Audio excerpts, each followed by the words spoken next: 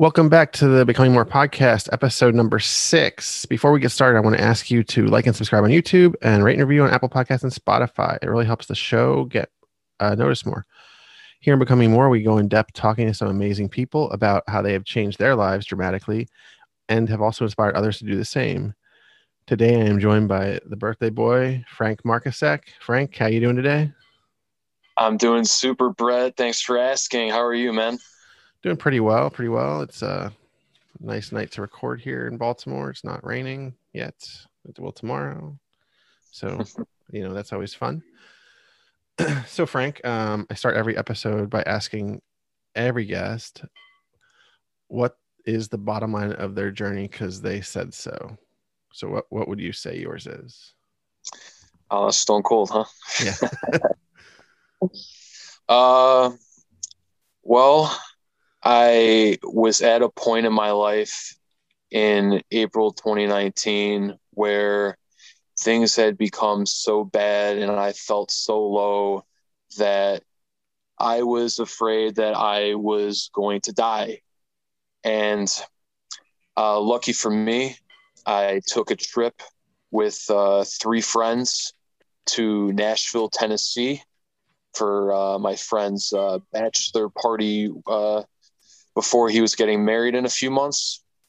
And I didn't really want to go because I had a bad feeling it was going to turn out bad because knowing Nashville in the past, that there's a lot of rooftop bars and it was just a whole lot of walking. And everything went bad from the very beginning for me.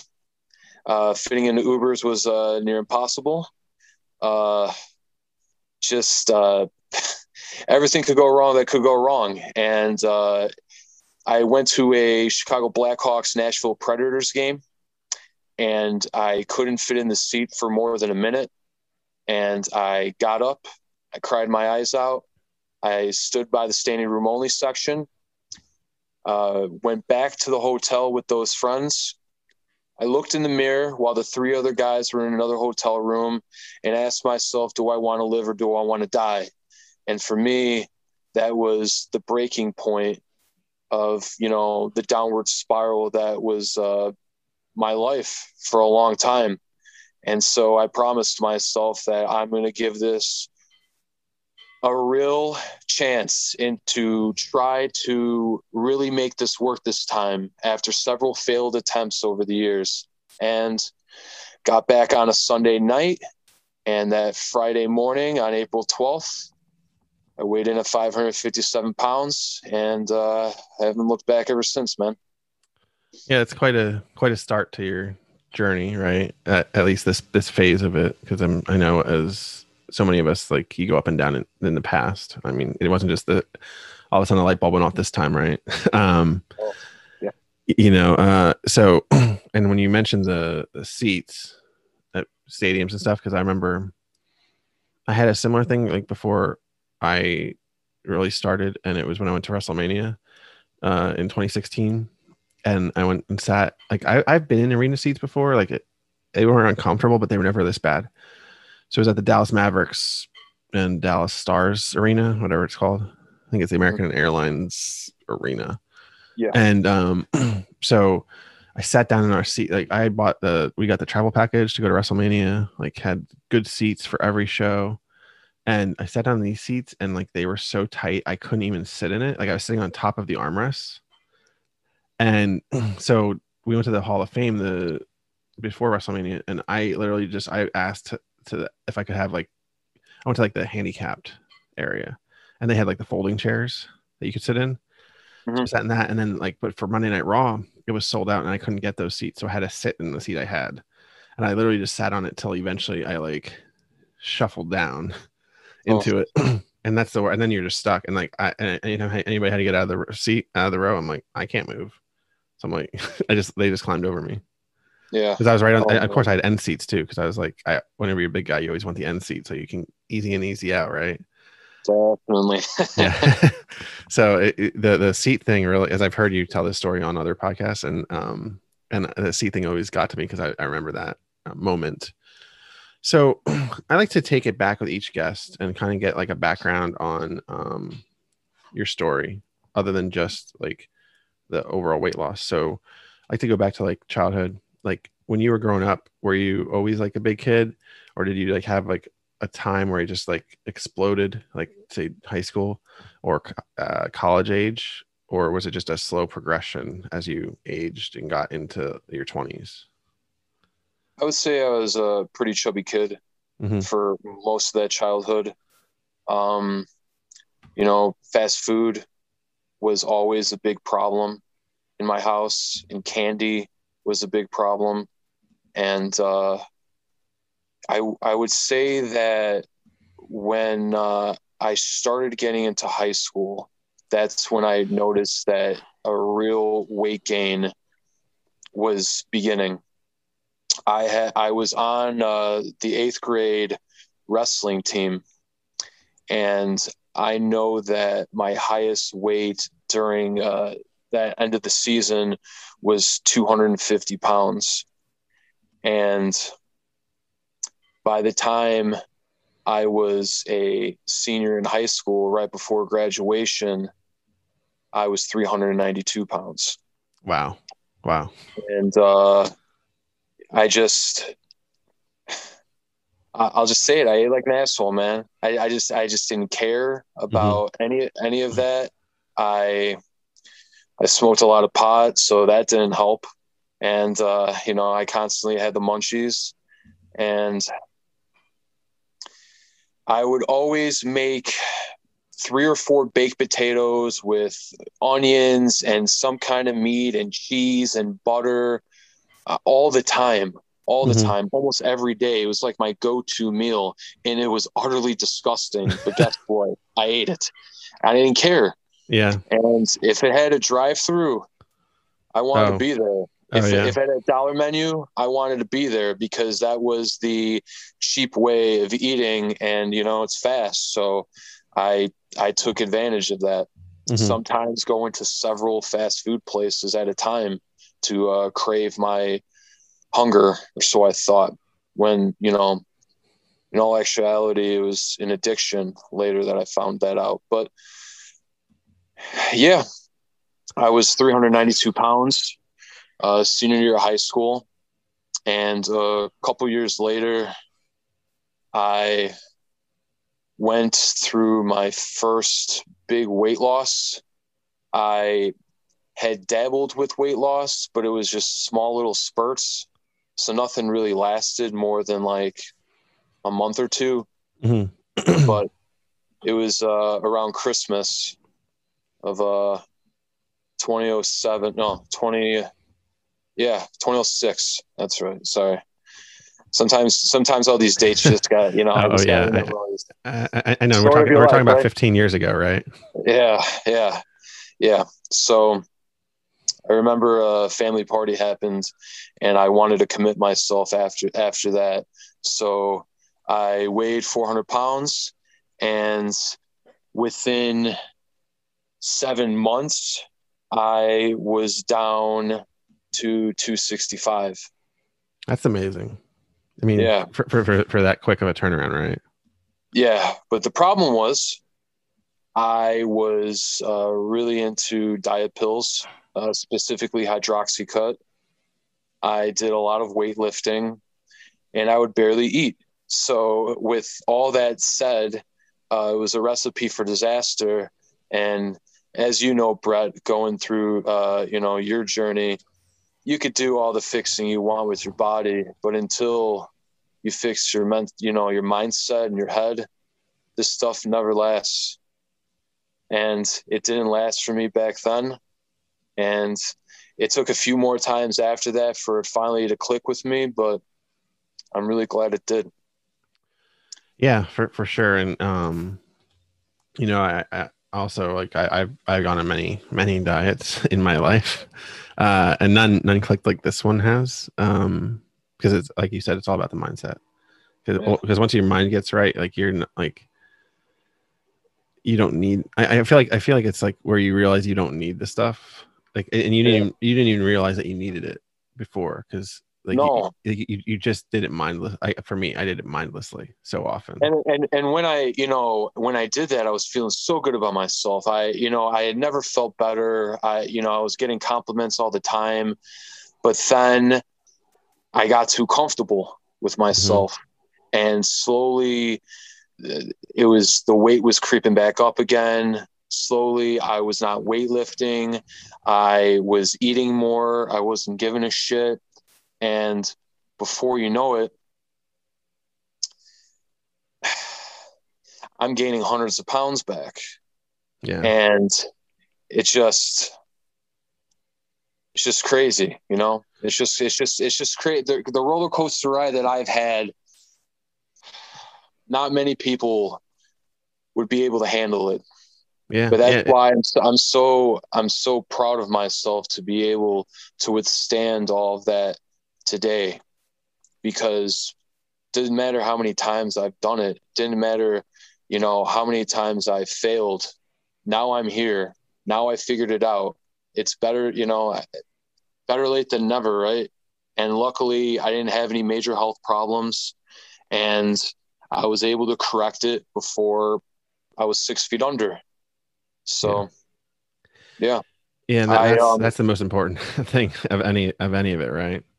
yeah, I I could keep going a little bit if you want. No, I go figure, ahead. so I was at that 265 and I was creeping up, and before you know it, uh, it's hard for me to talk about, but I feel like sometimes it's worth talking about on certain podcasts. I feel like today is one of those days. The weight was creeping up, and at the time I was working at a hotel. It was December 2009, and I was held up at gunpoint by two gentlemen around 4:30 in the morning, and they robbed me of $300. I would later find out, and which is pretty crazy to think about, that I could have died over $300. Wow. And it really messed me up. And I was already feeling pretty low in myself at that point, because it'd been a few years since I had really committed myself to wanting to better my health. So by then, in December '09, the weight just got even worse and worse and worse. And now I didn't just have a food addiction. I was coping with this traumatic experience I had at the hotel with alcohol, and a big time gambling addiction. And, I felt so alone, and that I couldn't talk to anybody about this. And it was really a painful time in my life, a very painful time that no one could help me from. And I'm very lucky to even be alive through all of that, because I I felt, I had the what if game played in my head all the time. What if this happened? What if that happened that night at the hotel? And it took me a few years finally for me to, uh, not be thinking about it all the time. That specific hotel that I will definitely not name, and I definitely will never go back there again to any of their places. They gave me 3 phone calls with a therapist over the phone for 15 minutes. And that was the only thing they did for me as far as that was concerned. When that happened to me, I worked overnights. Hmm. So I was the only one in that hotel working for this place. And 5 days later, this manager expected me to go back to this place and do the same thing and think that everything was going to be okay. And I was there, I probably should have left, but I ended up staying there for 15 more months. And it was 15 more months going back to the place that I almost died. So I hated that place. I hate that place still to this day for Hmm. obvious reasons. But yeah, so that spiral continued. and it really dragged me down big time. And before you know it, and a few years later, I find out, so I finally get laid off in April of 2011. And so at that point, the addiction is still hitting pretty hard, but I'm not Hmm. working. So I'm not even working. So it's making it even worse. And it's just drinking 40s every day, making bets every day, whether it's sports or poker, and just feeling defeated and feeling worthless. And oh, I did that for a few more years. And then in the summer of 2013, I found out that my dad was diagnosed with stage 4 lung cancer. And if I wasn't broken before, that really broke me. And it's like there was this pattern in my life that all these things were happening to me. And I know that, I'm all about like not giving excuses, but it was just so much to take in my head that I just couldn't overcome all these things. And so he passed away November of 2014 after 14 and a half months of having this lung cancer. And I wanted to make a change then. I wanted to honor him.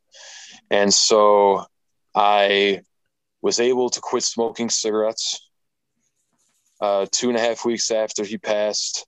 I've done that December 4th, 2014, and I haven't had a cigarette ever since then. So that was one thing. That's good. And Yeah. and I committed myself to the health, but I didn't weigh myself or anything. I was just judging myself with clothes and just how I was feeling. But like many past journeys, it only lasted a few months. Oh, Yeah. Real quick, I wanted to go back and what you mentioned about the hotel. yeah, I actually worked with some people. I worked in a movie theater when I was a yeah. teenager, Mm-hmm. and the night usually I worked this night, but I wasn't on this night, and we got Yeah. robbed at Mm-hmm. gunpoint. And it's two friends of mine, and they didn't go back. I think they went back for like a month or two because of the trauma of it. I mean, they got like one guy got I think he got like pistol whipped, and then another person like got thrown over like the box office area. So there was more than just uh, they were assaulted as well. But it's very traumatic, and just to think that they would only give you what 3 15-minute calls, and that's Yeah. it. And Yeah. that's just insane to me. But not to live in that too long. But I just wanted to mention that. But yeah, and then stopping smoking is amazing because as anybody that knows that just not having another vice that's not good for you on top of you already are have the food addiction issues. So Mm-hmm. yeah.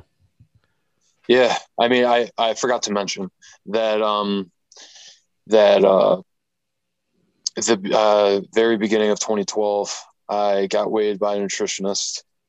Finally, after my doctor said you need to find out how much you weigh, Hmm. and I hadn't known for years, so it was pretty frightening. And I weighed in at almost 500 pounds, and it was at 498, Oh wow. and it was um, it was pretty eye opening, man. Hmm. It was Yeah, pretty eye yeah. opening. Anytime you see those numbers, because like most of us are on the scale and they go up to like 350 or 400 tops, and then Mm-hmm. so you're always like, I weigh like 410 because they can't tell at the doctor's office or whatever. Mm-hmm. And when you actually see the number and it's like approaching 5 or it's over 5, and it just is like such a blow because you want to kind of live in your own disbelief. I feel like Mm-hmm. for a while, and then when you have to face it, you're like, well, that's what it is. You can't fight it. It is what it is. Yeah, yeah. And then I got down to I lost 125 pounds in like 8 months. Mm-hmm. And then I had gained weight again, but then, so I was creeping around the 400-pound mark. And then I finally got back down to 345 in March of 2013. So, yeah, just another big weight loss that I thought I finally was starting to overcome my demons. But come to find out, I didn't. I didn't at all. And like I was saying before, I got too comfortable. And before you know it, 6 years, just a little over 6 years later, April 2019, I go from 345 to 557. Yeah, that's. I mean, I've been there in some ways. But yeah, I wanted to ask you. So, did you find that like did as you were getting so you had those 6 years where you gained 200-ish pounds, right? Mm-hmm. Did you ever, while you were gaining in that time frame, did you ever think like I need to go back on losing again, or was it just kind of like just going through the motions of life at that point? Well, I did. Short periods of time. I mean, I found out 498 at January 2nd of 2012. When my dad passed away in November of 2014, I really wanted to make a commitment then because I Mm-hmm. just seen my father passed away, and I wanted to really take care of myself because I thought he took care of his health and it wasn't enough, and that's why it really scared me. Just like the cigarettes, the whole thing with that scared me because he barely smoked cigarettes and he had lung cancer. So, Yeah. and I was smoking at least a half a pack a day. So,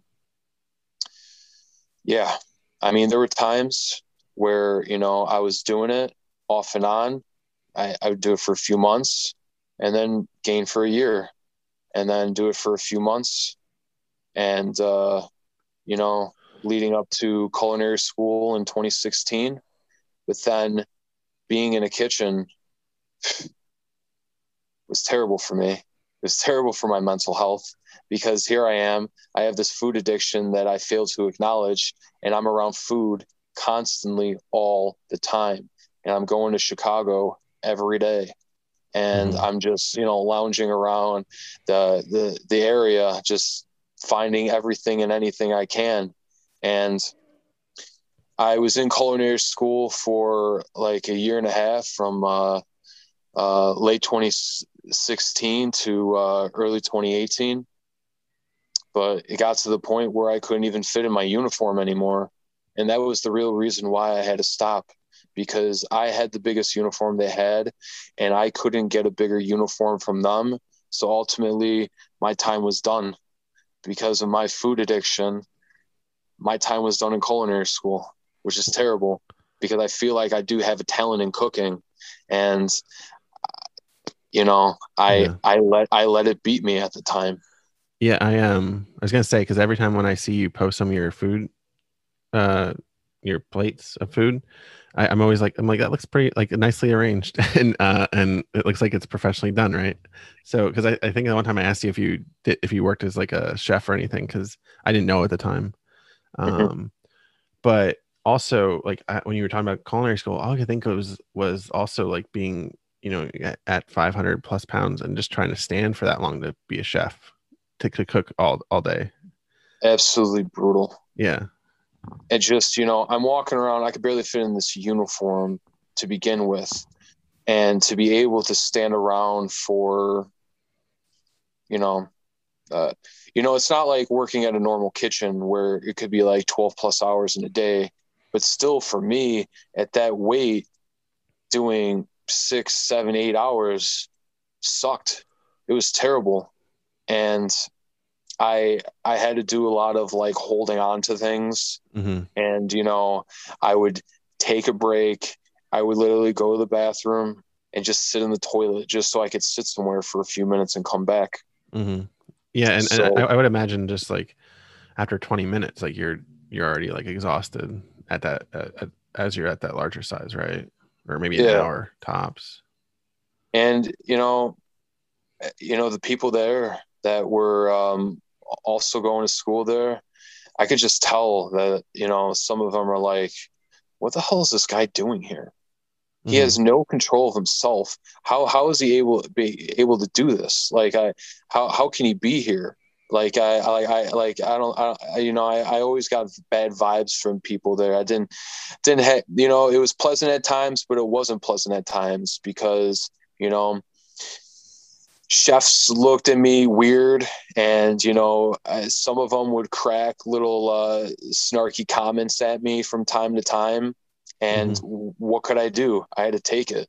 And I knew I felt like I didn't belong in there at that time because of how big I was, and that I wasn't going as fast as everybody else. And you and I both know, I mean, even if you're not in the industry, if you want to work in a kitchen, you need to be fast and you need to be efficient. And I was doing good food. I just wasn't as fast as everybody else. And that was a big problem.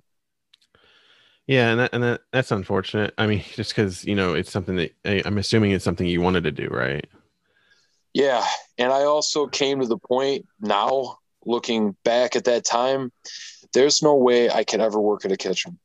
That would absolutely destroy everything that I've put so much hard work into in the last little over few years that I've been on this journey.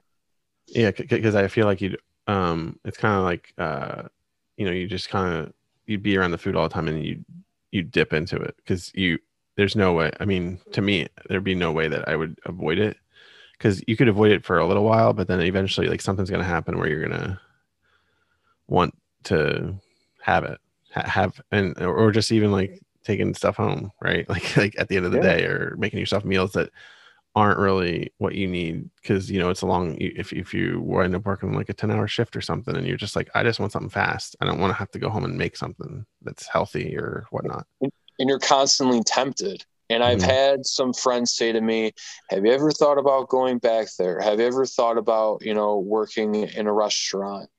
And they say to me, "Oh, why don't you work at a vegan restaurant or some kind of healthy restaurant?" I'm like, you understand that even in a healthier environment that I can still manipulate the food to make it really bad for me.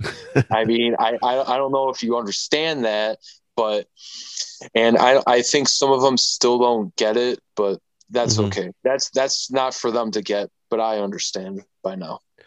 And it's good you do, right? Because and that's part of that mindset change we were kind of alluding to earlier because Mm-hmm. so much of that is just like realizing what will and won't work for you long term. It's about creating sustainability because if you did something like that, from what you're saying, you're not going to be able to sustain your own progress. Yeah, I know for a fact. Hmm. That's why I wouldn't even test it.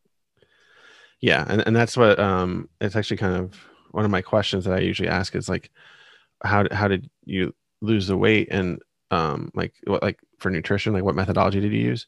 And I always ask that and in some way. And what interests me is like everyone has different ways that they attacked their weight issues with nutrition. Mm-hmm. And I like some people do keto, some people do paleo, some people do Weight Watchers, some people do like all kinds of different things and do like mix or do make mixtures of them. Like take pieces like I take pieces from each one because I like sometimes like I like some keto recipes, but I don't think keto is like sustainable long term for me personally. I But agree with that too. but like some people like will be like, oh no, you gotta be keto 100% or you gotta be paleo 100%, and it'll work for you. You'll lose like 100 pounds in 6 months or 8 months, and I'm like, yeah, but then I want to like have cake sometimes, or I want to like and I don't want to be in the mindset of well it's bad food because then it eventually becomes so often. And I mentioned this with I talked with I was on another podcast where we are talking about food and it's kind of like it goes from being bad food to bad people like because then you start talking about yourself as being bad instead of just having bad food and it becomes like this slow progression of like almost hating yourself Mm-hmm. and like that just will also help wreck your mindset at the same time. So I was just like so this time when like we got to 2019 and I Yep. want to talk more about 2019 like how you got there as well. Like Yep. what did you use for like when you started like did because I'm sure you changed throughout the time, but like when you started your journey, what did you like use for nutrition? Do you like research stuff, or did you just go on a plan, or how did you start? I I never had a real plan. I just played it all by ear. I never did any research. I I just wanted to take foods that I already loved, but twist it in a way to make them healthier and also not feel guilty about, eating it. Like tacos. I absolutely love tacos. And you can make so many different varieties of it. And if you can twist some ingredients and around to make it healthier, like I like to, a go-to taco for me would be ground turkey, black beans, onions, peppers, cilantro, lime on a white corn tortilla. you know. Nice. But before, I would load it up with way too much cheese, way too much sour cream, and I would have like 7 or 8 tacos, which now I'm having like 3 or 4 in a Hmm. sitting, and I'm full, and it's and I'm satisfied, and I. There was things like mini egg frittatas that I love to make because it's easy, because you could just put it in a cupcake pan, and I just throw in a bunch of vegetables in there and do like a few eggs, but mostly egg whites, and have 3 of those, and that's a meal. And then that's meal prep. I can have 4 meals out of that because there's 12 cups in the pan. So it's a lot of portion control was my key. Um, yeah, at first I had looked at certain plans, as the keto, the paleo, the carnivore, and all that, and I decided I'm not meant for this shit, and I'm not meant to stick to one specific thing. So I sometimes refer to myself as the unrestricted free agent of this weight loss community, because I've just done my own thing and done it my way. And I really don't know many people that have done it like me. Yeah. Sometimes I do a little bit of intermittent fasting, but even that's pretty relaxed in itself and really didn't change much of, how I was eating in the first place. Hmm. Okay. Yeah. Yeah. I do intermittent fasting now. And I only do it because I'm not like a huge breakfast person.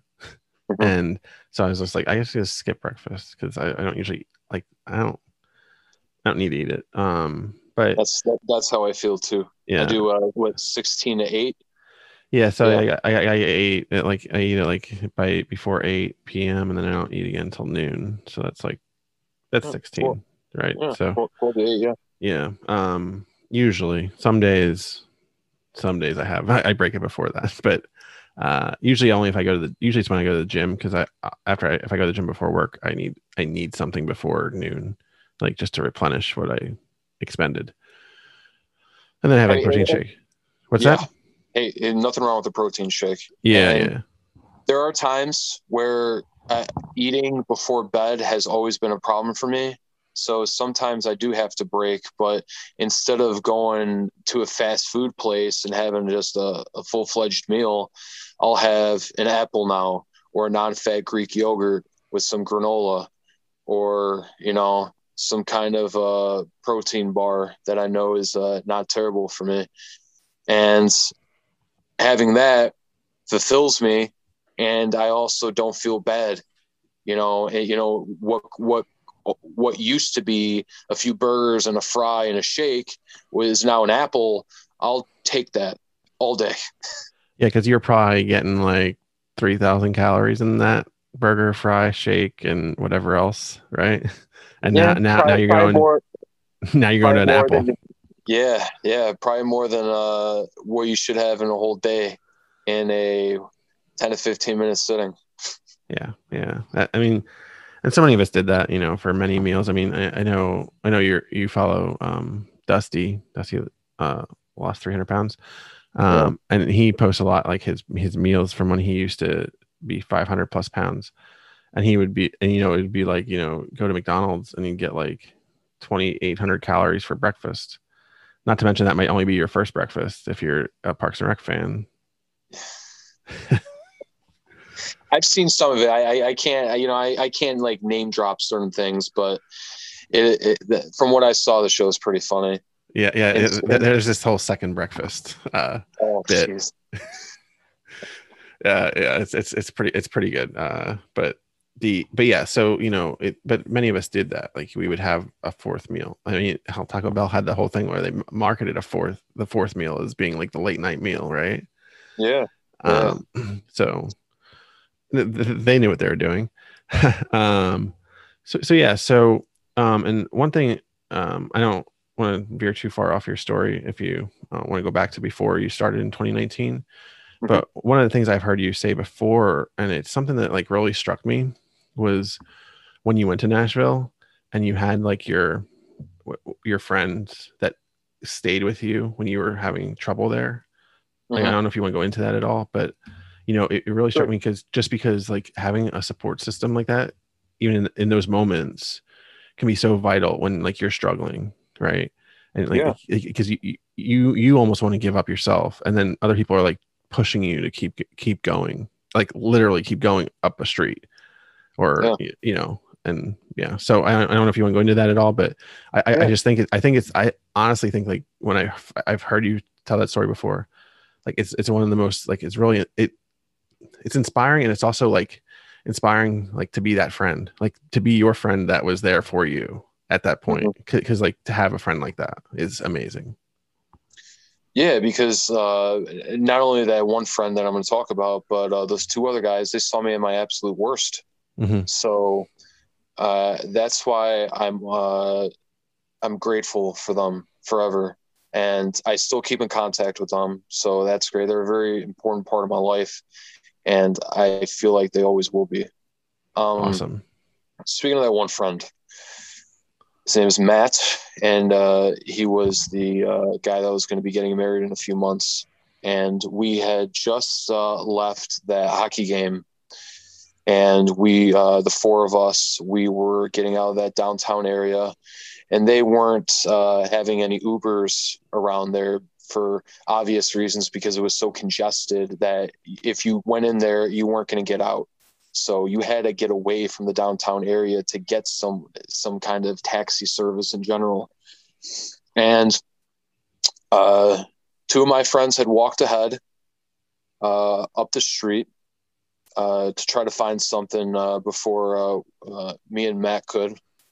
And I I could barely get up this hill from because it was a very long uphill street from this downtown area, and every 10 to 15 steps, I would have to stop, and I would have to hold to the light pole or a trash can or something, and I was whining, I was complaining, I was just thinking that I couldn't make it up there because it felt like it was a marathon, but really it was a block.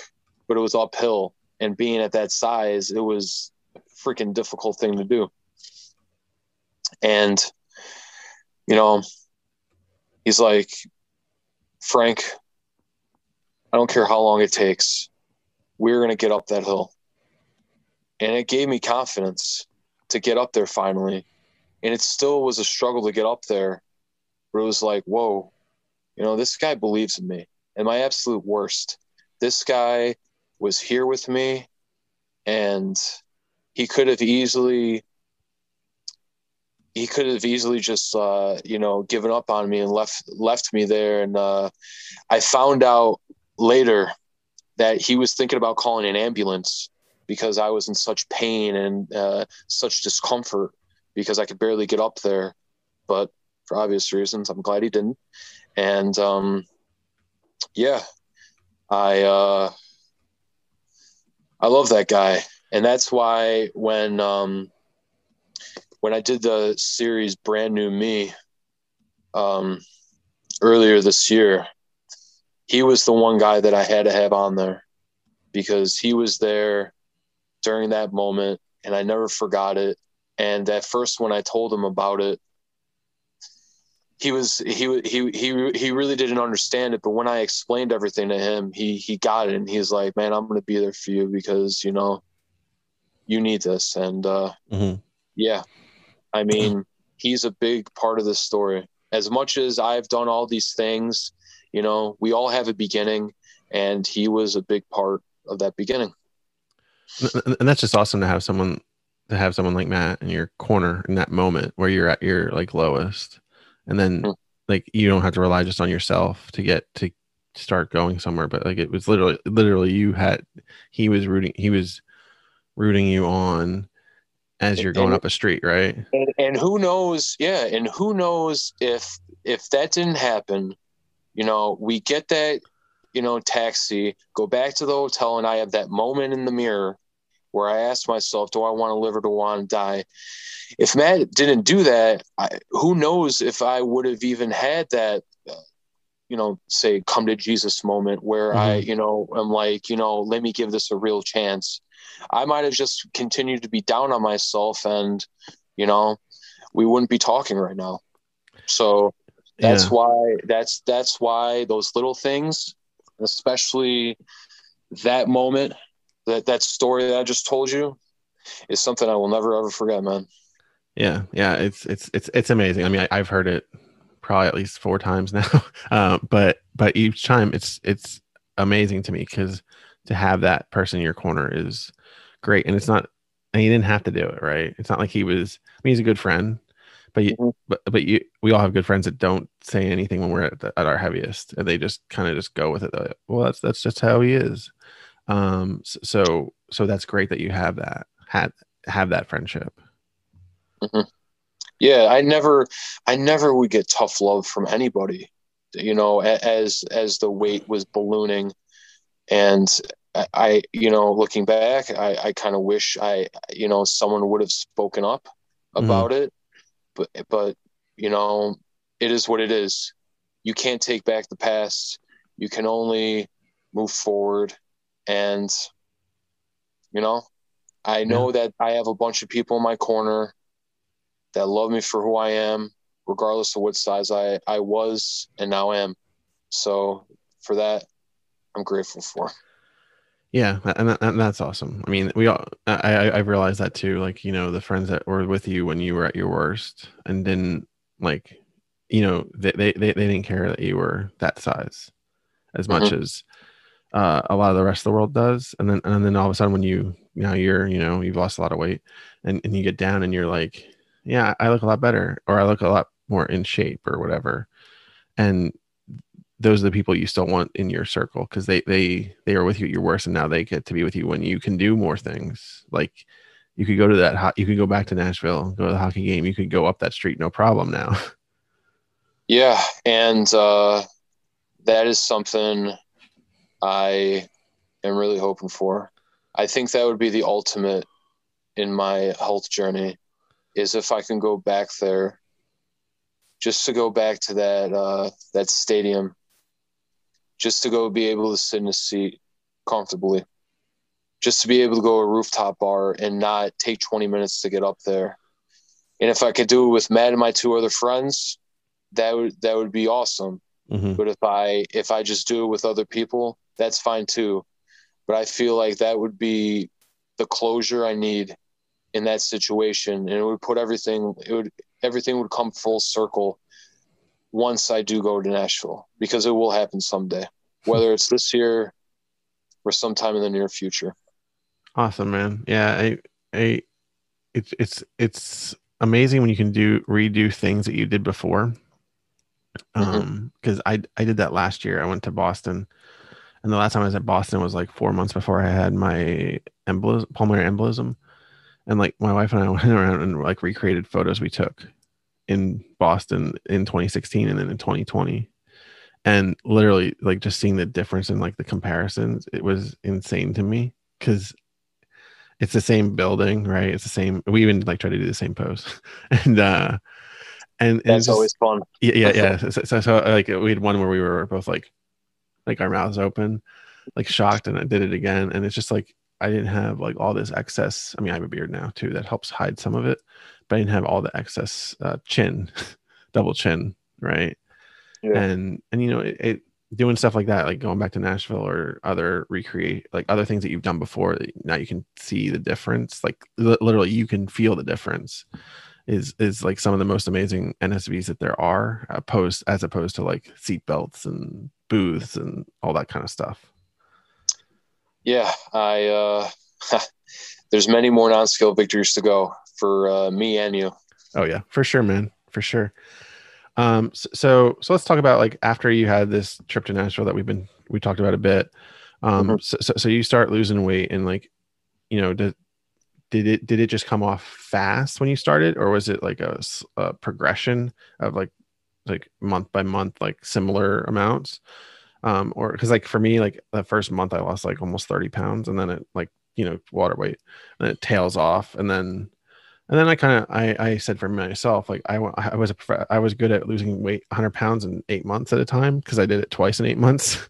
Mhm. So did you have like things like that where you just like kind of went in streaks, or was it just like I'm sure it wasn't the slide down like so many people want, like that arrow going straight down on the weight loss chart.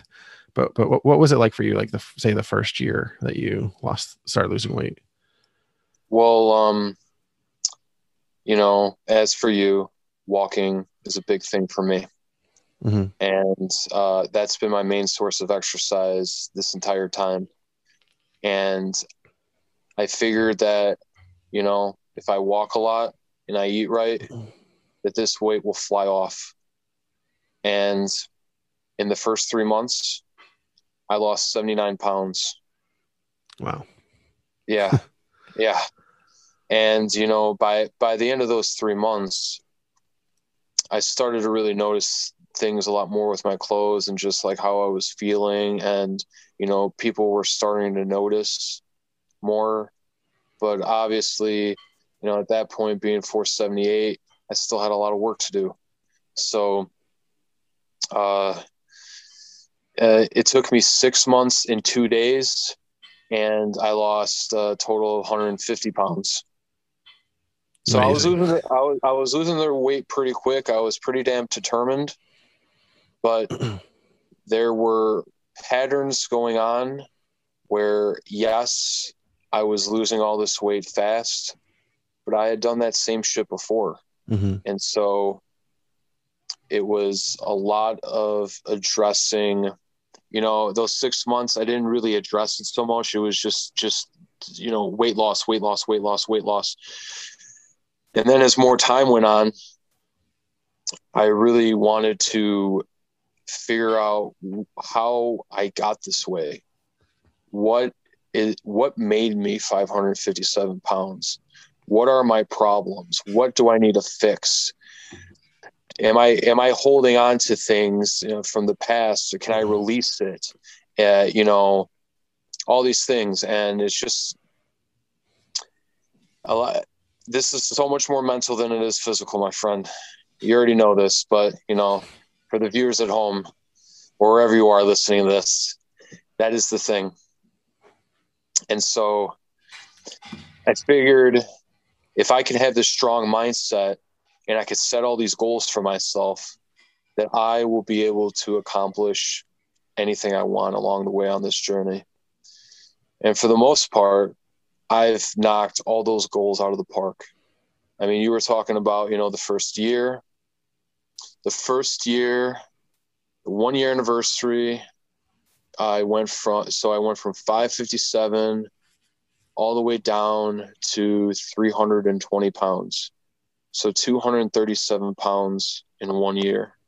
It's amazing. And, at that point, I was walking at least 10 miles a day. And people still get shocked at that. But I was just so damn determined, man. It's like, Yeah. You know, it's just so hard for people to understand. And the best thing about this whole thing for me, yeah, I lost all this weight and so on and so forth, but I used to have plantar fasciitis. And for anybody that doesn't know, it's very painful on the feet. You could barely walk. It's barely tolerable. And I would be fine for a while in the past on past journeys, Hmm. but then ultimately that would be a part that would hook me back into slacking off and taking time off, and then before you know it, those bad habits start creeping up again. So I haven't experienced that one time in the 2+ years that I've been on this journey. So that within itself is a miracle, given that I was 557 pounds. Yeah, So yeah, that's pretty amazing that you haven't had it at all. Because I know I never had that myself, but I had plantar tendonitis before when I was right before I started my journey at my job. They had like this big meeting because we got taken over by the bigger company, and uh, so we were at this hotel. And when I leave the hotel, like I'm walking and I'm on what I think is flat ground, and here it's a curb, and I don't realize it. There's a curb, and I fall, right? This is me at 600 pounds fall. And like, smash my phone, like my sunglasses fall. Like it was a bad moment. And then I got up and I was like limping. And yeah, so I had to go like for physical therapy for like a couple months, and eventually it healed. But again, when you're at 600 pounds and you're that, anything with your feet messed up, like it's for real. Like it takes longer, and it's hopefully it gets fixed. But yeah, you're right. It just hurts to walk. And it's a different ligament than the fasciitis, but I can feel your pain on that one. Um, so yeah, and it's amazing that you did 237 in 1 year. Because so many people can't stay that consistent, even though you were able to. And walk. It's actually ironic you mentioned walking because today, like I haven't done my 10,000 steps in a while. Just busy preparing for baby and all that. But today I hit 10,000. So it must have been like a copacetic moment because because you were on today. And that's where I got the idea of when I started my 10,000 was you doing your 10 miles a day. So I feel like within the weight loss, the Instagram weight loss community, you and I, we're the walkers. That it, that it- that is that has we been huge for we us. we were like the founders of walking on. Yeah. Because after now I see a lot of more people, and like they always credit me and you, one of us, with the walking. And Mhm. and every time they do, I'm like it's just it's still kind of weird to me when people say like credit me. I'm like you just got I said I just did it because I knew I could, like it wasn't gonna kill me to walk more and more. But And it helped you stay consistent, just like it helped me stay uh-huh. consistent. Yeah, because it was 2 hours that I wasn't at home. Yeah. Right, I mean I go out and walk, like I walked like I did 5 to 8 miles usually, and I Mhm. was always like out for like 2 hours minimum.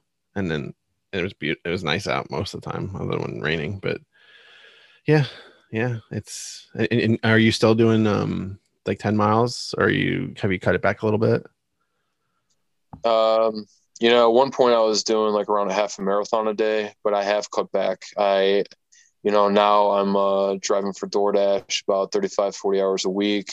So that keeps me pretty busy. And, I still try to get around that 10-mile mark every day. Does that mean I have to wake up a little bit earlier? Yeah. Do I Mhm. care? No, because I want it that bad. So, Yeah. you know, yeah, it's difficult, but if you want something bad enough, you're going to make it happen, and you're going to adjust your schedule. Time management is key for everybody when it comes to Hmm. anything. So if you can manage your time well, that's a good step along the way on this. Yeah. You're for sure. Like I remember last year. So when we were both walking a lot. I mean, when I started walking a lot, I was off of work, and then because the pandemic, I went back to work.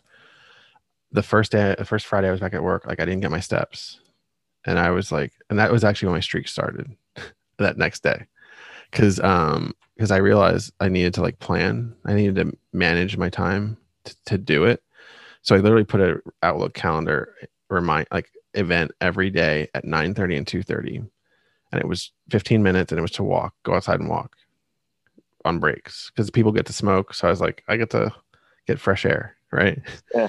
And then at lunch I would take a half an hour, and like we'd get a half an hour for lunch, but I would just eat my lunch at my desk before or after, and then I'd walk outside for half an hour. And like by doing those that hour of walking there, and then like usually walked before work a little bit or after work a little bit, I would always get my steps every day. I would always get my 5 miles a day minimum. And like that's what really kept me consistent with it, because I was like, I just want to do it because I know I can. And it's like once you have that like confidence in yourself, I feel Mhm. like that's the one of the bigger keys. Like, I mean, I'm sure you've discovered that as well, right? Oh yeah. Yeah. Oh yeah. The confidence keeps growing, and it feels good to be able to do certain things. Especially things that you weren't able to do before, Mhm. and to be able, you know, uh, my Instagram page, I like to express myself on there in ways that I never thought I'd be able to do in front of anybody. You know, talk about the struggles, talk about the bad times, talk about food addiction, mental health, and so many times you go on Instagram and you only see people talk about the victories. And yeah, it happens. There's a lot of victories along the way, but I feel like you really need to be pushing. That goes for anybody out there. When you mess up, you got to talk about it. You got to be transparent, because none of us, including you, have been perfect along the way on this journey. Yeah. We all screw up from time to time. No, we're human after all. Hmm. We've overcome a lot already, but there are those times that we have the lapses of judgment, and there's things going on, whatever it is, that we get dragged back in. But it doesn't matter how many times you fall down. It just matters if you get back up and keep on pushing. Yeah. And, I don't know about, I'm not sure if you feel this way, but whenever I do share those real moments, like I call them real moments because it's not just the sunshine and rainbows transformation Tuesday posts. Mhm. um you know I feel like those real moments are the times where I get the most, like, air quote engagement in my posts, because people like really relate to that more, because everybody messes up. Yeah. And then you hear you like you probably get DMs, or or within the comments, people tell their situations Hmm. and how much they relate to it, and saying, hey, I thought I was alone. I'm glad that unfortunately this has happened to you, but I'm glad that I'm not the only one that's dealing with this. And sadly enough, there are times where people think that they're alone in certain situations, and when something goes bad for me, I feel like this is also not just a coping thing for me to help me heal with whatever I'm going through, but maybe it's going to heal somebody else and let them know that, hey, I'm here for you. Hmm. you know you're going to be okay. Yeah. Everybody screws up from time to time, and you know that's it. Yeah, and I've kind of gone, I talked to Gormy about this on our episode we recorded a few weeks ago. Also, like I kind of go gotten to the point where I don't really see it as a screw up anymore, because it's just it's a choice that I made. It's a lesson. Yeah, and sometimes you make choice because you know God, football season, I always want pizza and wings because that's what I used to always do. And yeah, I'm sure you too. And what I've gone to now is like I'll get like a thin crust pizza because it's a lot less calories, and I'll Mm-hmm. get and I won't have the whole thing, but I'll have like half, and I'll have like 10 wings, and like that kind of fills my need for the most part. But then every now and then, like I mean, I don't have Chicago pizza, but I got the best I can do, right? But I'll have real pizza too, and I'll have like a regular pizza, and I'll have like a slice or two. But I used to have a whole pie for myself. So Ooh. it's also like moderation is key, like for when you get to a certain point, because sometimes you like I've told this story a million times on this show. I feel like I tell it almost every episode. Is I get hit up in the DMs about substitution foods. Like and my favorite one is the Quest peanut butter cups for Reese's. Yes. And the reason it's my favorite is because I don't like them. I don't like the Quest ones. I just tell people I'm like, if you want a Reese's, like I just have a Reese's. Like one Reese's cup or two Reese's cups are not going to derail your entire progress. Yeah. Um, and yeah, it's not necessarily what you need, but if you look at like the carbs, the sugars, the calories of that package of Reese's compared to like the package of Quest, there'll be a difference. But Mhm. is that one package going to really derail you much more than having the Questas? Probably not. But if you have 10 of them, that's when you start to get in the derail mode. But like if I go have a Reese's egg on the day after Easter, not really so much, you know, Yeah. And those things are pretty good, those Reese's eggs. So I especially feel half you price. there. Yes. That's like the fat kid hack. I feel like, but yeah, yes. So yeah, I like we've been saying this whole episode, like mindset's everything. Because once you get the mindset of like you don't need it, like or you can find ways around it. Of and you like you said you do tacos and you find the healthier version of the tacos, or you find the healthier versions of other foods, and you like them, and then even if you do splurge on something every now and then, it's not a big deal. And I wanted to mention what we were talking about with the posts about like the times that you slip. You know, it was a couple months ago when you had posted one and I saw it and I was like, man, I was like, because I had slept the night before and I wasn't sure I wanted to post about it. And then I saw you post it and I was like, all right, I'm going to post it too. And I think I even DM'd you and I'm like, yeah, I'm posting the same thing that you posted, but like a similar thing, but I'm not stealing it. It's just happened at the same time. Because it was just like one of those moments where I'm like, yeah, I should say something, but then do I really want to? Like, you know, because it's just like those, it's that old like mentality of like I don't want to fail in front of Hmm. people, even though I know I'm not failing. But it's just that you get in those modes where you're just like, I don't want to You show feel like everything. you're disappointing people Yeah, for sure. because people expect you to be on your game all the time. I mean, that's how, at least that's how I've felt, Hmm. during the set points. Yeah, for sure. Man, all right. Love this conversation. That was really good. Um, Yeah, but I now I'm love it gonna too. Time is flying. yeah, I know. But now I'm gonna pivot. And It's all good. I'm gonna go to what it's my favorite part of the podcast, even though I love hearing everything else, is because I get to know more about each guest other than weight loss and their weight loss journey. And that's where I ask everybody about hobbies or interests that they have. I know you have a few, so we'll start with one and kind of pivot to the others. So what's the first one you want to talk about? Well, I really love sports in general. Football and baseball. You know, even a little bit of basketball, but like within those three for sure. I mean, but yeah, I mean, I love football, love baseball, love basketball. You know, Okay. those are definitely my favorites for. So being Chicago and the fact that you're, you know, in your 30s, I'm Yeah. sure you were a big Bulls fan in the 90s, right? Actually, no, No. Wow. no.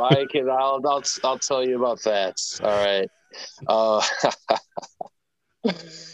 I used to hate Michael Jordan. Me With a too. passion, Me too. with a passion. I was a Sonics fan. Oh, Sean Yeah. Kemp, Gary Payton. Yeah. There we go.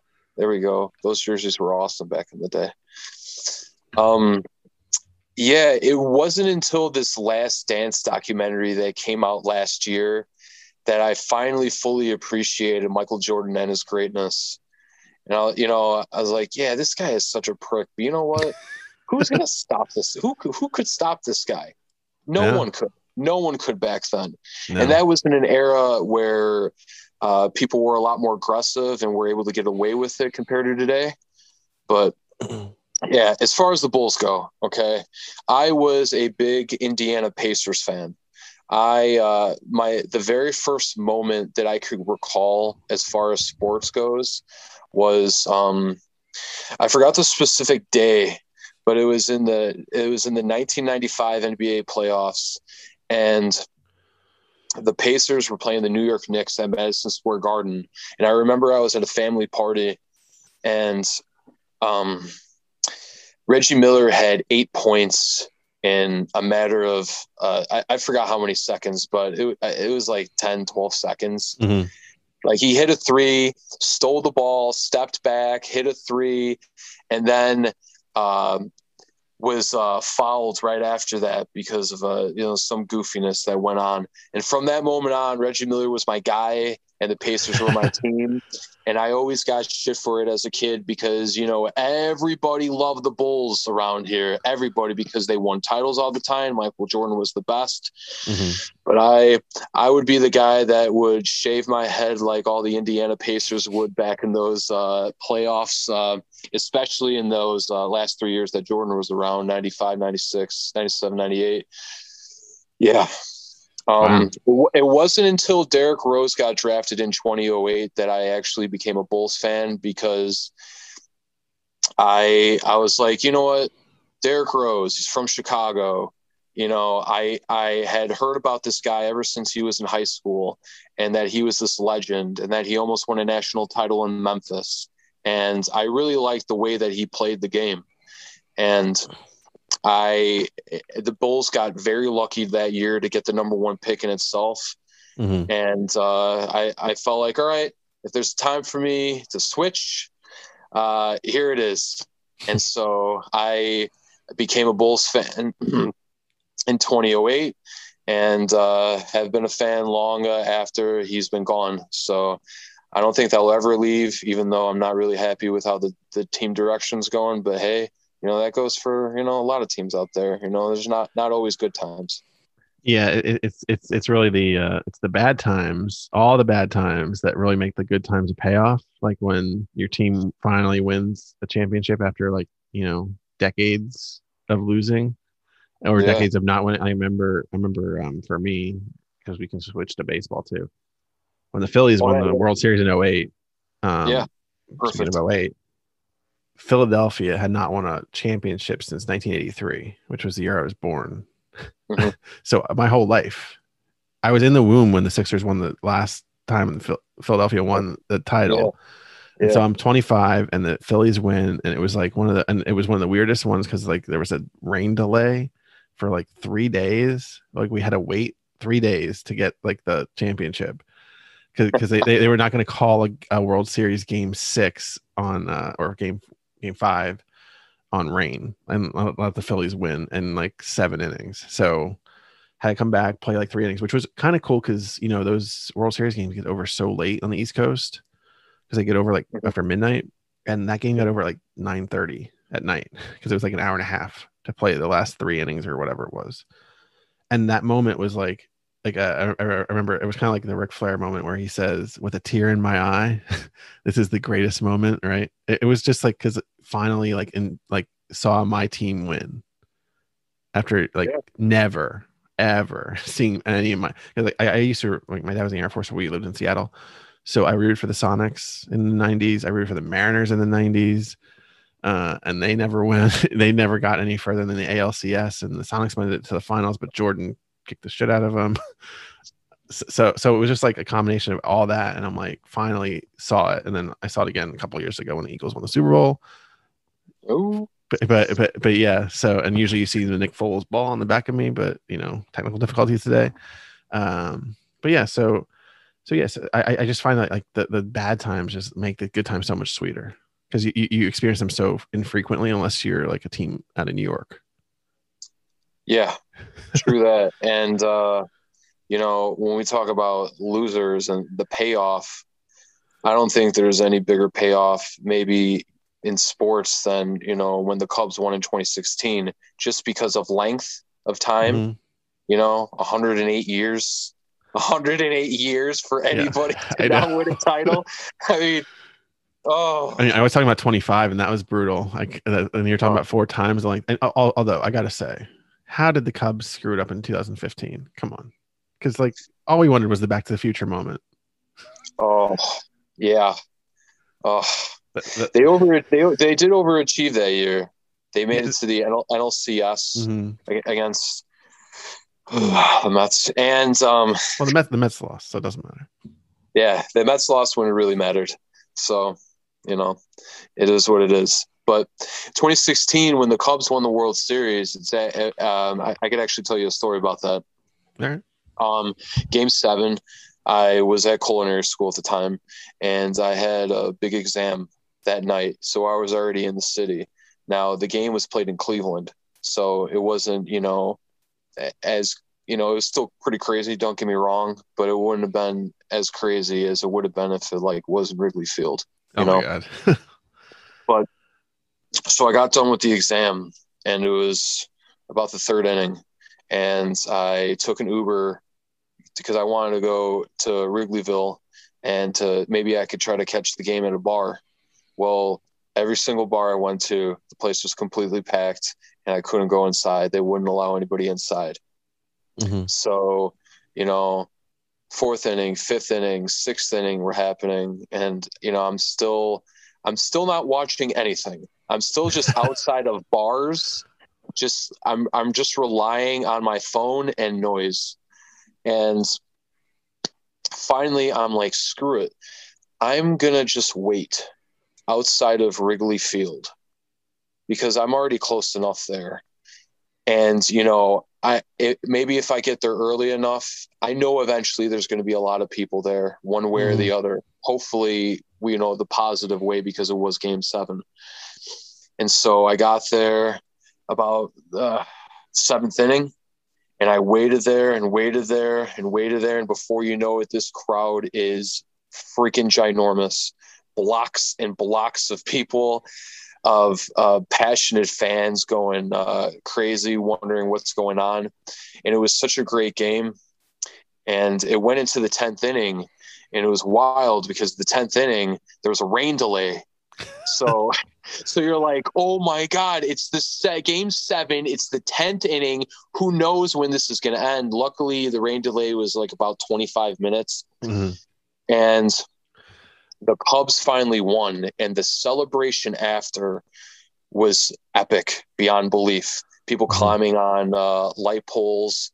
I'm thinking that they're going to fall off from the wildness, and just everybody hugging and crying and celebrating. And it's one of those sports moments that I'm never going to ever forget, because here I am, not just involved in a celebration, but arguably the biggest celebration of a team, shitting the bed for so many years, 108, and they finally pulled it off, coming back from 3-1 against the Indians to win in game 7 and finally win the championship. After that year, after what they did in 2015, they were projected to win the title. The pressure really was on them to win the Hmm. title, and they actually pulled it off. They finally weren't the lovable losers for 1 year.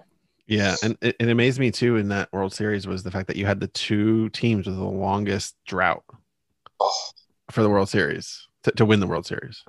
I hope And Cleveland never wins a title in my life. I just want to say that, all right? They won one with the Cavs, but you know what? Indians, Browns, sorry for anybody from Ohio out there that's listening, but Jen hates you now. sorry, but not sorry. No, yeah, I have a couple of other friends, like in real life. I say in real life, not on the Instagram weight loss community, that Yeah. are like from Cleveland area, and like I got a friend too, they so were I they can were just think of it. ecstatic when the Indians were there, and it's like 3-1, and then it's like game 7. Like who expects that, right? Yeah. And but yeah, it's crazy. Um so circling back to the last sport, which is football, which is Yeah. another team that you love that shits the bed often in recent years. I mean, do I need to bring up the double doink? Uh, This podcast is going so yeah, well. no, it's fine. It's fine. It's I was on vacation when that was happening. That game was being played, and I was watching it on this like little TV, and I couldn't really tell what was going on. And and I see it, and all I hear is Al Michaels go, it's a double doink. And I was like, no. I was like, that is like the all time, like one of those plays that's just going to live in like infamy, but mostly just in Philadelphia and Chicago. Yeah. It's like, this can't be true. There's no way that this guy actually did this. And then Like hit two poles. you have no idea how many times I have seen that play and just been in disgust. So my favorite part of the play is when you see the Bears mascot fall over. I don't even know his name, but I just know like if you watch the clip of the double doink and you as he sees it go in front of him, he just like falls to the ground and just it killed me every time I would see it. And now Nick Foles is a Chicago Bear. Go figure. Yeah, for now. I mean, let's be real. For now. I was hearing talks that they were trying to trade him to the Eagles, but that he didn't want to do it. I don't know if that's true or not, but so there were a lot of talks about that because there was also talks about Tariq Cohen going to the Eagles with him for Wentz and somebody or whatever. And I was like, I was all for it because I was always a Foles guy. I was always keep Foles because I was like, he won the Super Bowl. He won the Super Bowl. And you're more worried about the franchise quarterback that is around a rookie deal. Like you can trade him at the time. You probably could have traded Wentz for 2 number ones. And we traded him for a conditional first and a third. So like, I don't know. I just felt that I would have rather had kept Foles and then just gotten another quarterback sooner. Yeah, because Wentz, if he didn't get hurt when he got hurt in 2018, he would have won the MVP. Yeah, and who knows, he might not have won the Super Bowl. I mean, there's no guarantee that he would have won either, right? Oh, things would have played out a lot differently. I mean, I'll be the first one to admit, as soon as he got hurt that game, I walked into work and I sat right next to a Patriots fan, and I that was the best part. I said, well, season's over. And we're like 13-1 or something, right? Or 13, maybe like 11-3, whatever. You guys were rolling. That's yeah, for sure. we were rolling, and actually we were 12-2. Yeah, because we lost the Cowboys last week, so like 12-2 after the Rams game, and I'm like, yeah, season's over, and he's like, yeah, probably. and then like we wind up playing each other in the Super Bowl, and of course, like I'm just having flashbacks of 2004. 2005 when the Eagles played the Patriots before and we lost. And the whole game, I'm sitting in my man cave with my wife watching it. And the game, like we had the last play. And of course, when Brady gets strip sacked, like that's like when you think it's actually going to happen. But then he has the ball in his hand, the last play of the game, and he throws it to the end zone, and Gronkowski's there, and it gets tipped and all that. And then like it still looked like there was time left. And then when I realized there wasn't time left, and I was just sitting there. I was like, fuck. Like that was my reaction because like never thought it was. I just you're so used to losing, especially because the Eagles hadn't won since like 1960. Yeah, so it's 58 years without winning a championship. So still a very long time. Yeah, it's not 108, but it was a long time. But yeah, so I don't know. I think this season you guys are probably hoping you get a new coach next year.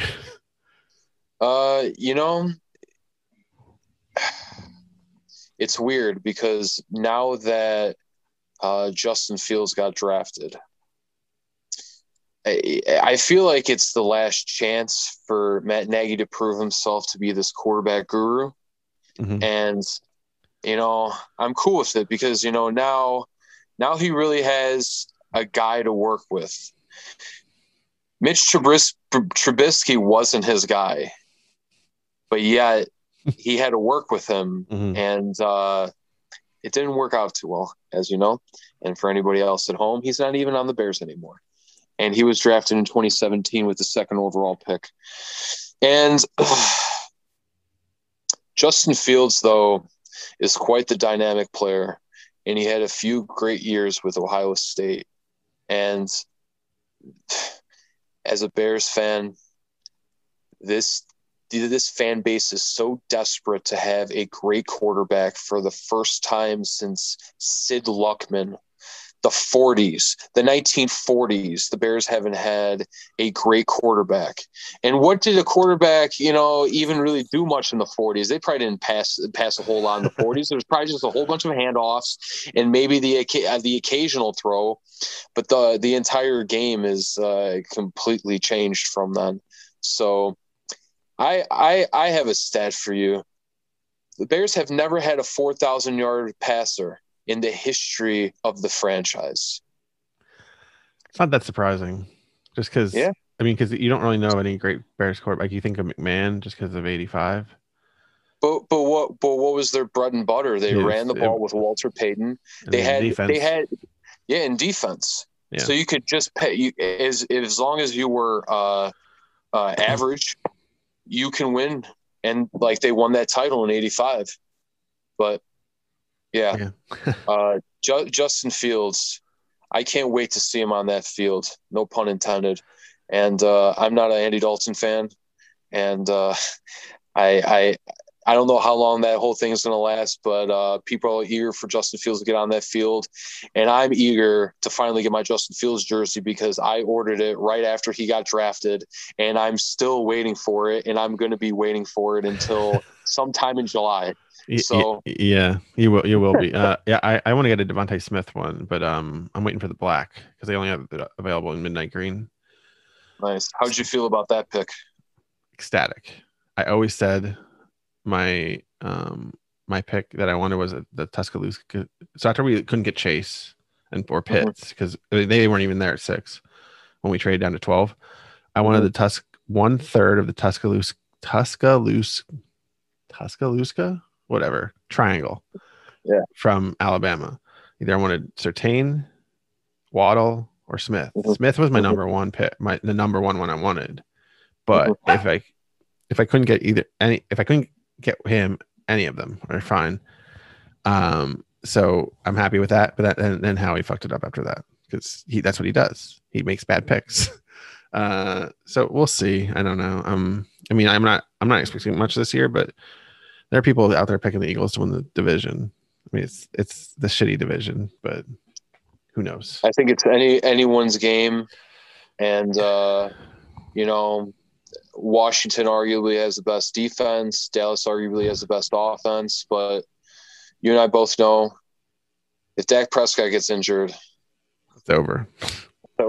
Yeah. Well, and also, like, their defense is so terrible. Like, their secondary is trash. Oh, yeah. Their D line is bad. Their O line is bad because they kept going after like the sexy picks, right? They kept going after like wide receiver last year when they should have went, secondary or O line. And they paid Amari Cooper big money. They paid Zeke Elliott big money. They've now paid Dak Prescott big money. Yeah. That's your franchise. Those three guys right there. And when you tie up all that money to those three guys, it's just hard without drafting well to have much of a team that's competitive. Yeah. And speaking of competitive, I think your division, the NFC North, is going to be competitive without Aaron Rodgers if that actually happens. Oh, if dreams came true, right? I actually am really intrigued by Detroit this year. I just having all the changes they've had. I know they're Detroit, right? But new coach, new staff, new quarterback. I know Goff isn't the greatest quarterback, but it's just a lot of change, and it might help them, especially if the division's weak. I don't think they're going to be good immediately. It's going to take time for sure because there's still a lot of holes within that team. But I'm probably not supposed to say this because I'm a Bears fan, but man, I love Motor City Dan. I love, this guy's talking about wanting his team to gnaw off some kneecaps. I'm all for that intensity, that fire. It's like you never got that with Matt Patricia. You never got that with previous coaches on that team. But this guy, he's coming in, and I feel, is a presence that this team could actually get behind. And it may take a few years, but you know what? I feel like they're definitely on their way. And, you never know. You never know what could happen in the NFL. You have your teams that are always good, but then you always have those surprises. So, hey, maybe Detroit's one of them, but I'm not going to count on it this year, at least. Yeah. I mean, Minnesota. If Green Bay doesn't have Rodgers, I'd say Minnesota is probably the favorite. But anything's possible because who knows? I mean, it's such up in the air there because all those teams will be it'll be less in Green Bay's favor, right?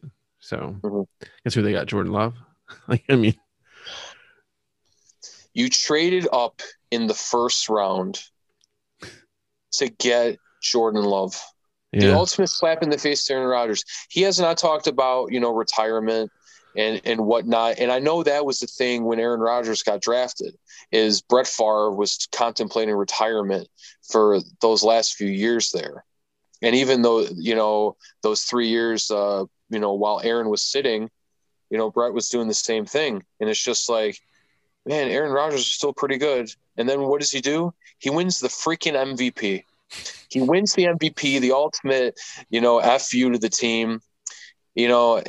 Aaron Rodgers might have to stay this year, but very soon he's going to be out. He's going to be out of there. He might have to stay because of cap reasons. But hey, if that doesn't work, he can always be the host of Jeopardy because he seems to love it, and he was pretty good in it. Yes. Yeah. I liked it a lot. Yeah. All right. So we talked about sports. I know you got one more. Wrestling. Yeah, wrestling. Pro wrestling. Wearing a nice shirt there. The Stinger. I am. He's my favorite of all time. Yeah. It wasn't it him and Shawn Michaels or yeah. Him and Shawn Michaels, and Stone Cold's probably 3. Nice. Because I mean, how can't you like Stone Cold if you grew up in the 90s? Oh man, I dreamed of the day back as a kid of when I got older and to be able to have like a Stone Cold moment like with him, just like chugging beer, just one time in my life. Yeah, that'd be phenomenal. Yeah, hang on one second, I want to get something real fast. Okay.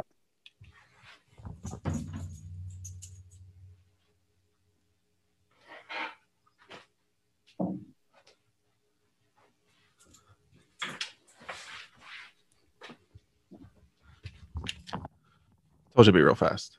So this is one of my collection I have. Oh my goodness, the Smoking Skull belt. Yeah, of course it's WWE, but I'll take it.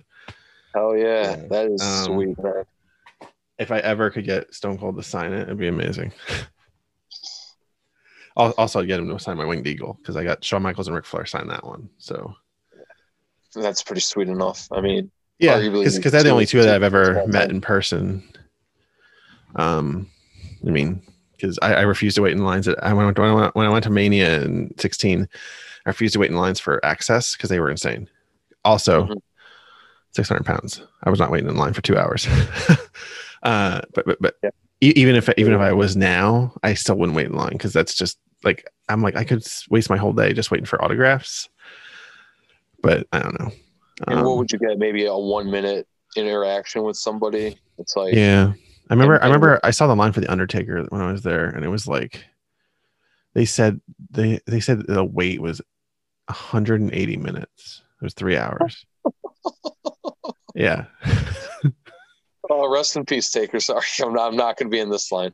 Yeah, exactly. That's what I was like. So, but it was cool because like access, like saw like the elimination chamber and other set items. I sometimes post them in my Transformation Tuesdays because I have photos in front of stuff, and it's like full frame, so you see my entire body. But yeah, the wrestling. So when you were a kid, were you like a fan the whole time, or did you ever take breaks watching? When I was very little, my grandpa was really heavy into it. He used to get all the pay-per-views, like early 90s all the way till he died in 97. Okay. So, but I didn't pay, too much attention to it. There's only so much you can remember when you're like 3 or 4, or even 5, as far as that's concerned. I knew who Hulk Hogan was. I knew that I had a lunchbox with him on it. And, that was the extent of it. But after he passed away, I uh, that's really when I began to, really like wrestling around 98. And an uncle of mine had all those VHS tapes that my grandpa had. And instead of just leaving in some storage somewhere, he ended up giving it to me. Oh, And awesome. that was really cool because that made me appreciate the early 90s and up until 98 so much more than I had previously. Hmm. But man, I love Stone Cold. Just giving Yeah. the finger, just I'm gonna sound like such a mark right now in wrestling terms, but the pop that Stone Cold would Oh my have God. every time he would come in through the curtain Hmm. was just incredible. And I feel like it's unlike any other wrestler since then. Yeah, Nothing compares to Stone Cold. the pop I always compare, I always love watching is the one when Mick Foley won the world title the first time and Stone Cold Yes. comes out in there in Worcester, Massachusetts. I remember it was in Worcester. And it was both like I've never seen something like that before. Like I can't, nothing compares to it because the crowd just goes absolutely ape shit. And then McMahon's like freaking out and Yep. like the whole thing is just perfect. And it was, and it was also the night that like WCW pretty much died. Yeah. Because I forgot the line that Tony that, that, Schiavone uh, said. that'll put some butts in the seats. There it is. There it is. You, Yes. you know, he's doing a comic book called Butts in the Seats. I did hear I, about that. And I, I forgot the name of it, but I did hear that he Yeah, was yeah. doing a comic I book. actually I supported it because I wanted to get it like on Kickstarter. So Nice. it'll be coming later this year. But yeah, I don't know if you were like this too when the Monday Night Wars were going. So going back to what I asked you earlier, I was Mhm. really into it when I was like young. Like when I was like I remember when I was like 5, and I just like Sting. I don't, it was the bleach blonde hair, the bright colors. Like there was nothing else to it, right? I was little, Yeah. and so that was like 89, 90, and then I didn't really watch again after that till like when it was we were going to my dad's friends' houses and they'd have it on. That's when I see it. And then I Hmm. didn't watch it until like 98. Like I missed the NWO. I missed DX early. Yeah. And in 98, all of a sudden like my friends were watching it and I knew who Hulk Hogan was. I knew who some people were. I didn't know who Stone Cold was. I knew that I knew like Austin. I'd heard Austin 316, but I didn't really know it. And like that summer 98, I started watching it with friends because like my first thing I saw was like Goldberg when he beat Hogan, Yeah. and In the and in I Georgia was Dome. yeah, and I was just like holy shit, like because it was like a lot of people for like a Nitro, and then I started going to Blockbuster, which Blockbuster is a video store, uh, Don't we feel and old right now saying that? yeah, but I would go to Blockbuster. I started renting like I started renting pay-per-views like in order because I went on the fledgling internet and figured out like what pay-per-views in order to watch, and I caught up on a lot of stuff, and I watched like DX VHSs, and I watched NWO VHSs, and like to catch up on who's who and all that because there was no Wikipedia, there was no like YouTube, right? So it's like Mhm. whatever you can find out. Yeah. And then I just like became like I became like a one of the super like smart marks because I was reading the results. Like I would read results to SmackDown before I'd watch it. I'd read results Same to here. the taped Raws before I'd watch it. I'd actually I'd tape Nitro. I'd watch the first hour of Nitro as I taped it, and we had like two tuners on my TV. So Mhm. I'd switch it to the other tuner, and I'd watch Raw live, and then I'd watch Nitro right after Raw was over. I watched the last 2 hours. Sometimes I'd flip, but I didn't want to. But and for years I had all these I just threw them out. I had all these videotapes of like Nitro and Raws. Like I would just use over because I eventually I'd have to like replace it because it would get worn. I didn't even have cable, so it was like tougher for me. But Hmm. like especially like during it was a little part of 98 that I started to watch, but really like it was in 99 was like kicked up into real high gear. And I remember that summer in particular, my grandma lives like about a mile away. She had cable, and she didn't mind that I would spend the night in the summer on Monday nights so I could watch Nitro and watch Raw. Just get my Hmm. wrestling fix, because Yeah. at that point I had a little bit of the internet, but it was also renting tapes. And Hmm. depending on people recording weekly shows. Hmm. So, but one moment in particular, it was really awesome. Even to this day, was the debut of Chris Jericho, August Oh 9th, yeah. 1999, from the Allstate Arena. And I had two cousins that were there. I'm still Wow. jealous about that to this day. And I was watching it at my grandma's, and I was thinking, wow, this is a hell of an entrance, because I remember how they did it all.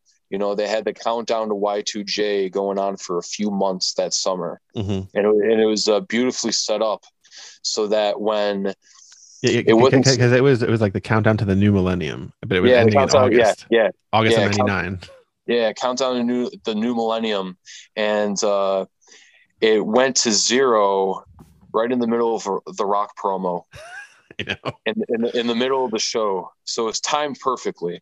Hmm. And from that moment on, I became a Chris Jericho fan. He's actually my favorite wrestler of all time. And I never really paid attention to any of his stuff in WCW before that, but over the years I have, and ECW and what he's done in Japan, Mexico in the past. But yeah, from that point on, I was just enamored with this guy. In a, I feel like it doesn't get talked about enough, but I do think Chris Jericho is one of the greatest of all time, just because of the length of time he's been in wrestling, just because of how many times he evolved his character and been so different and taking chances. And here he is, 50 years old or 51 years old. He's the leader of AEW's locker room. I mean, no Hmm. doubt about it. He is, say what you want about John Moxley or Cody or the Young Bucks or Kenny Omega, but Chris Jericho was the known star going into that promotion. And he has been the guy that carries them with promos every single week whenever he's there, and pretty damn good matches for a guy that's 50 years old. So, And that theme song is fire. Like I oh, love that theme song. yeah. We were I talking. was actually at the first AEW Dynamite in DC. Oh, Yeah, that must have been awesome. it was, and I was still into wrestling. I was actually at it watching WWE for the most part at that point, but I went because I was like, I want to go because I was like, it's the first one.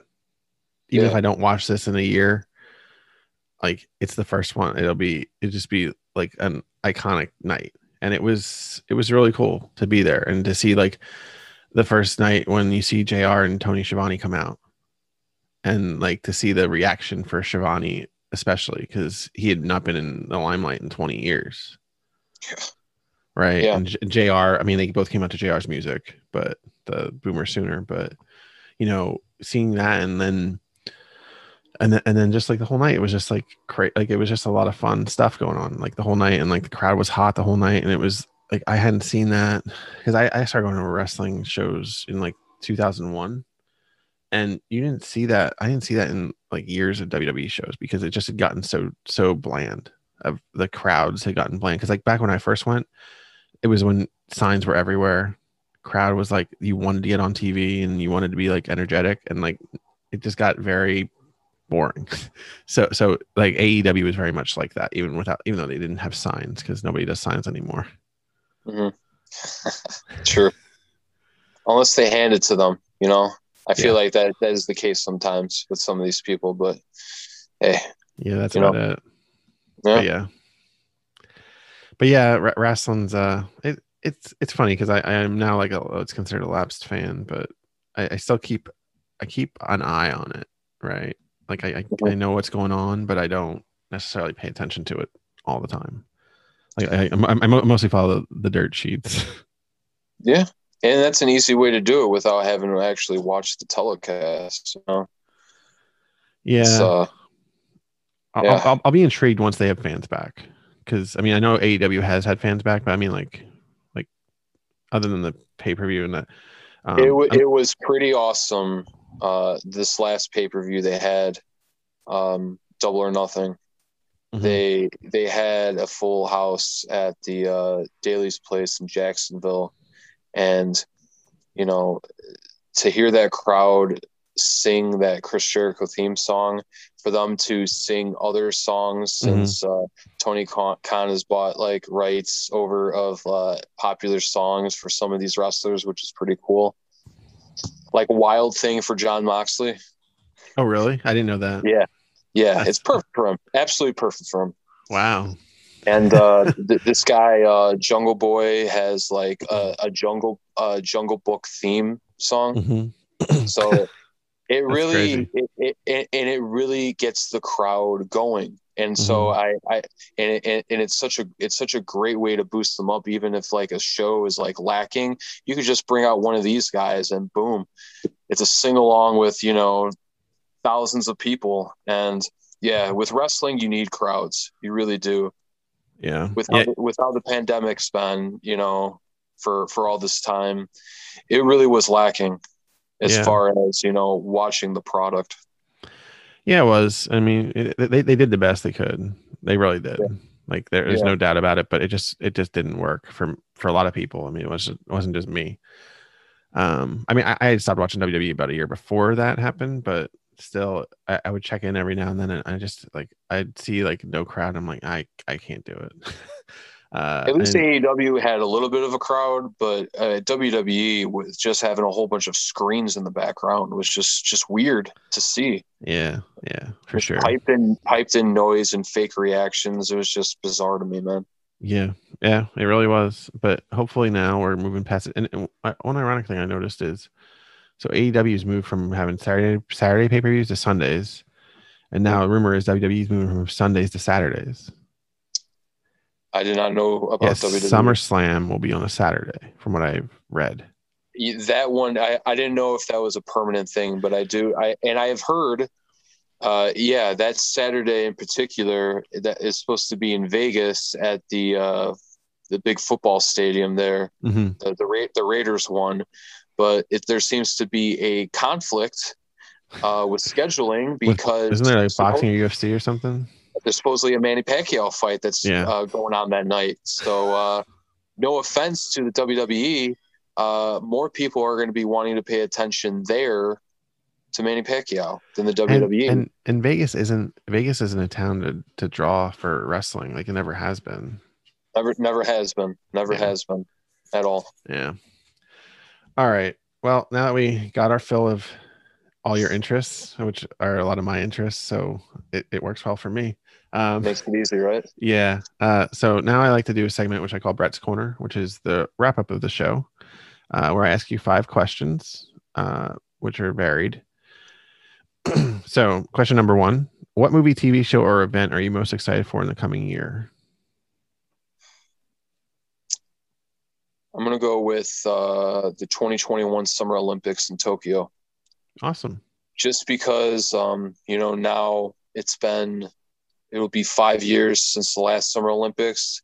And I just, even the Winter Olympics, I just like the Olympics in general because you get to watch sports that like. For me, I'm not going to be watching women's gymnastics other than the Olympics or Yeah. any swimming events, but it's fun for those few weeks to see things that you don't normally see, and to see your country kick ass in a lot of those things. So Awesome. you guys Yeah, got. I like it because it's a different answer than I've gotten. So that's awesome. Yeah, I always like, and it's always nice when you see your country win the gold, right? Always when they play their Yeah. theme song, the national anthem. Yeah. Yeah. All right. Number two. What are 2 non-health related goals you have for the next year? I Well, one of them was talked about earlier, but I'll mention it again. Um, I really want to go to Nashville Hmm. badly, just to, I had such a miserable time the last time I went to Nashville, and for that to be the beginning of what this journey is, to be able to go there and to be able to experience the things and, to its fullest extent, and to be comfortable for the most part in doing those things. That would be pretty epic. That would put my journey into full circle, like I mentioned earlier. And I would also love to go to Vegas and I haven't been to Vegas since 2017. And whether it's that or it's somewhere else where I travel, I cannot wait for the moment that I can step into a plane and get one seat, Yeah. because I have never been able to go on a plane without having to get two seats. So that will be a non-scale victory. That will be unlike Awesome. any other, man. Yeah, yeah. I shared this with some friends. I don't know if anyone who's out there who needs two seats still, but if you ever fly Southwest, they refund you after the fact for the second I do seat. know that, and Okay. then that was the go-to airline for a while, Yeah. just because of that. A lot of people don't know it, so I always like to share it whenever it comes up because it's a go-to for people that need it, right? Absolutely. That way you're not losing that money permanently. Yeah, and Vegas is one of my like ultimate goal. When I hit my ultimate goal is I want to do the zip line over Fremont Street. Oh man, that's exactly what I want to do. Yeah. Beautiful. That's awesome. I Hey, love that. maybe one That day we'll do it answer. together, right? That'd be pretty epic. Yeah. But I know I need to be like under. I think it's under 275 or 300, something like that. Oh, So that's what it is. yeah, Okay. yeah, it's somewhere in that range. Someone else in the community told me about it, and I was like, man, and I saw it, and I'm like, you know what? I'm afraid of heights, but I'm gonna fucking do that because I want like I just want to do it because I can. And there's a net, Right. so I feel a little better about it. Sure. All right. Question 3. If someone came to you say they were lacking the motivation to stay consistent, what 3 pieces of advice would you give them? You have to be patient. This doesn't happen overnight, so it takes time. Don't be afraid to ask questions, especially those that have gone through this and can understand where you're coming from. And you need to build discipline, because that will carry you over time. And eventually, motivation only lasts so long, so you need to hold on to that discipline to carry you through for, you know, as long as you want on this journey. Oh, for sure. I love those. Those great advice. All right. Number 4. What have you discovered about your journey or transformation that surprised you the most so far? Well, uh, I'll say my openness about my past, Hmm. not being afraid to talk about the uncomfortable things and being comfortable with doing so. Uh, my self belief in myself and my confidence, for sure. Because I had a lack of confidence for a very long time. And as this time has gone by for the last 2+ years, I feel like it just keeps growing and growing, and not just with the health journey, but all aspects of life. And it's pretty awesome. And I feel like a completely different person that hasn't yet fulfilled my full potential. So, Awesome, man. Yeah. Yeah. All that stuff is so important and so awesome to see, right? mhm. So, all right. Last question. It's everyone's favorite. If in 150 years science fails to save us, all that is left in the whole world is a book about your life, what would the title be, and what would the blurb tell us about Frank? I've thought about this one for a while. I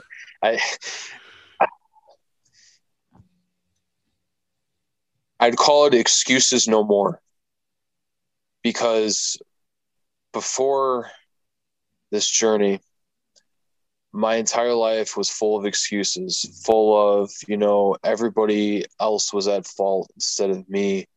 And when I finally looked in the mirror and took responsibility and owned my shit and, took action instead of wondering what if, and, stopped bitching about things and took control of my life, that's when everything changed for me.